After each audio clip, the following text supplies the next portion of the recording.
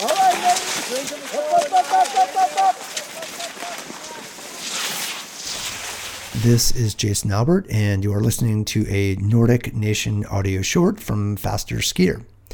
In this episode, we connect with Max Cobb.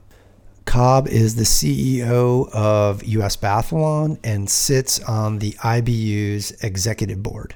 When we spoke, he had just returned from the IBU's historic Extraordinary Congress, which took place from October 18th through the 20th. First, a quick message from our episode sponsor. The Craftsbury Outdoor Center is excited to guarantee at least 1 kilometer and up to 3 kilometers of skiing starting November 15th. Visit their website, craftsbury.com, to view lodging availability, midweek overnight deals starting after Thanksgiving, and to learn about the snow saving process they've undertaken, the lowest altitude and latitude in the world to go about it successfully. Jason, hey. Max, how are you? I'm doing well. How are Good. you? How's the any jet lag? Yeah, jet lag is awful. Yeah, I don't do well with that. Okay. I know you guys have been working really hard on reforming and good governance and what does that look like? And probably it's really good for other sports to kind of look and see how you folks are navigating how to evolve. I love this, actually. So when I get the press releases, they call it the Extraordinary Congress or something like that. Right. Yeah. Yep. Yeah. Is that like an official? I always wondered, like when they call it the Extraordinary Congress, and I think that might be the terminology. Is that like official terminology? It is. Yeah. So, I mean,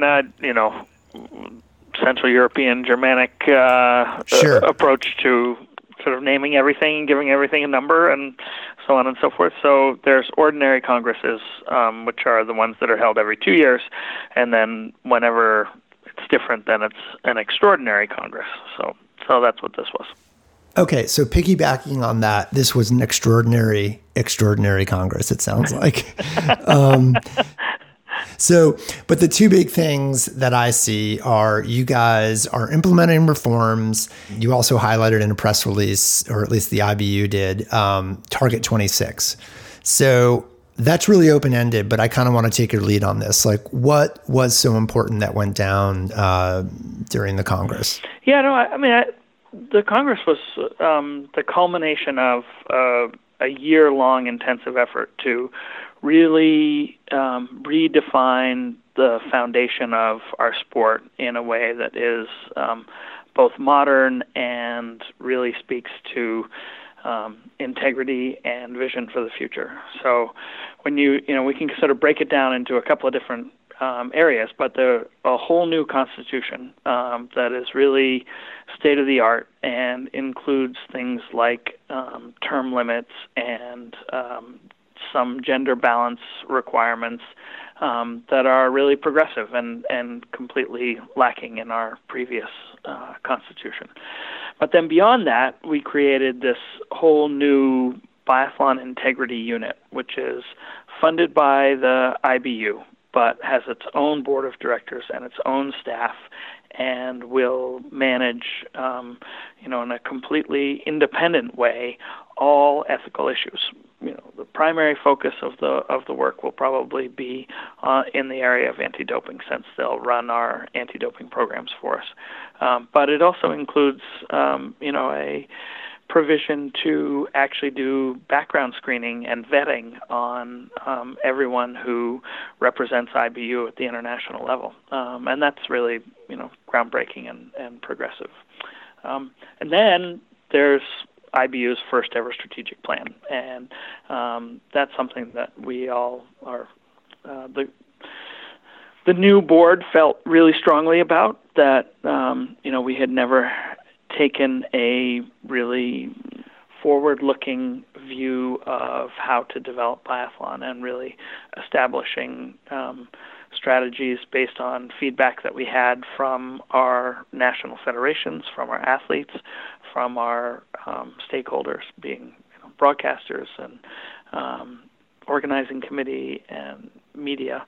And so this was really took a year to put it all together. But I think it gives us a roadmap for the future, and it will help us build out the staff and the organizational capabilities that we need to really move the sport forward beyond just what would happen organically by itself because of the good work of our national federations and our organizing committees. Okay, so it's interesting because when I had referenced sort of the IBU and how it's televised recently in another interview, and I was talking about how difficult it might be here in the U.S., for example, to watch World Cups. Sure, there's you can buy a package through NBC. Sometimes, you can oddly find some bootleg Eurosport. You can get a VPN and watch Eurosport, I suppose. But it's, overtly to me, it's like, oh man, the IBU, beyond, obviously there were some governance issues in the past, and you guys seem to be making moves to remedy those for sure. But just thinking about like the health of the sport, like the ability I can watch online pretty easily, to me would have said, says it's a healthy sport. But is that a little bit of a facade? Like it's glamorous, you can watch it on TV, but there were other kinks to work out in specifically thinking of long-term strategy? Yeah, I mean, I think we want to keep doing the things that we're doing well. Like we don't want to lose any of those things that are going really well. And certainly the broadcast numbers in Europe are amazing, and the audience figures are tremendous. And we have the largest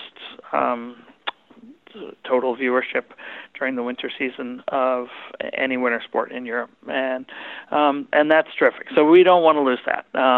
You referenced NBC has bought the rights in the United States, and they are providing commentary. They made the strategic decision not to offer that live because it generally falls outside of sort of good viewership hours. But last year they broadcast on their linear channels more than 200 hours of Biathlon World Cup coverage, which is approximately every race shown twice. So that was, really a considerable step forward. Now, we want to see our fans be able to have better access, and currently that requires them to have a cable subscription that includes NBC's Olympic Channel. Like you said, you can buy a pass that gives you access to that as well. We hope that it'll be easier to get those passes in the future and to gain access, as some people are cable cutter and just go for the online program. Yeah, so I'm one of those. But that said, I do think it shows a major commitment by NBC to show our sport to an American audience, which is considerable. And there were over 20 hours on the NBC Sports Network, which is the same network that carries the NHL and is available in basically the entire universe of cable networks in the United States, over 85 million homes. Particularly for me, it was really exciting to be able to, on multiple occasions, walk into a sports bar last winter and see biathlon on television. And it wasn't something that was 3 months old, it was the race from that day. And that's, I think that's a big step forward for us in terms of visibility. But obviously the IBU strategic plan speaks to, the global market. So I'm just focusing on the U.S. since you asked about how that works. Okay, so let's switch subjects a little bit here. One of the things that was discussed and implemented at the most recent Congress was the formalization of something referred to as the Biathlon Integrity Unit. Yeah, Biathlon Integrity Unit, yep. Their primary role is sort of ensuring integrity when it comes to, anti-doping or possible doping issues. And I think in the press release, it noted that adjudication of like doping cases when the IBU is involved, it is automatically moved over to, there's a new unit at the Court of Arbitration for Sport.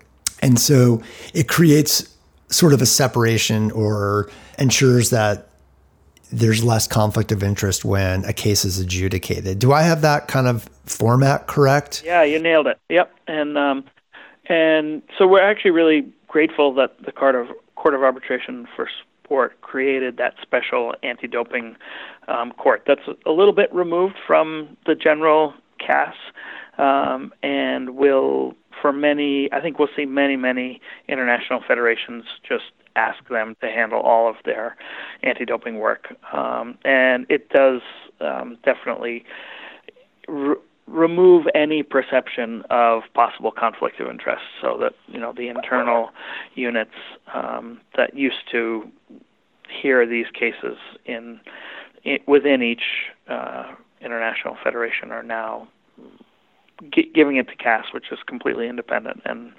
without any connection to the international federation. So I know FIS has done that, and we have to. And does the IBU, it will still investigate either an anti-doping claim, if you have a whistleblower come forward, or if, someone pops a positive test at an IBU sanctioned race, the IBU internally will still investigate it, as I understand it, but then, the actual adjudication will be handed over to this court at CAS. Is that correct? Well, sort of. So it won't be the IBU per se, it'll be the BIU. So it'll be the Biathlon Integrity Unit that actually manages the entire anti-doping process and follows up on any investigations that are needed. So I think that's really also a positive step, because that group, that board, and the staff that will support the board there will really be able to make their own decisions only based on what's best for the integrity of our sport. And that just eliminates any possible conflict of interest that could creep into it. So it's really a great step forward. It copies what was done with the International Track and Field IF, where they created the Athletics Integrity Unit, and I think it's also state of the art. Okay, and I know that you've been with U.S. Biathlon, and we spoke about this many months ago, but over 20 years, is that right? 30, in fact. Yeah. Oh gosh! All right, 30 years since last December. Yeah. All right. Yeah. And you've seen a lot, and you've seen the IBU navigate some pretty dark times. One adjective, if you can come up with one adjective to describe your outlook now. It seems things have turned. People have turned a corner. Yeah. Well, how would you describe it? I don't want to limit you to one word. But. Fresh air. That's how I'd describe it. Yeah. It's great. Okay. We, to such a greater extent, the communications that we have are so much more open. The approach is much more sincere, and I think the sport has really turned the corner. And we have within the board, we have real debates, and there are differences of opinion in terms of how to approach issues, and they're normal and they're correct, and everybody has the chance to say their piece, and I think that's felt throughout the organization. So I think we're really in a position now where, with this new openness, we can make better decisions, and I think that's only going to help the sport grow. Okay, well, thanks, Max, for your time, and welcome back to Maine, and I really appreciate it. Yeah, thank you, Jason. Always a pleasure to talk. Take care. Thanks for listening, and it also looks like Craftsbury might be getting some natural snow.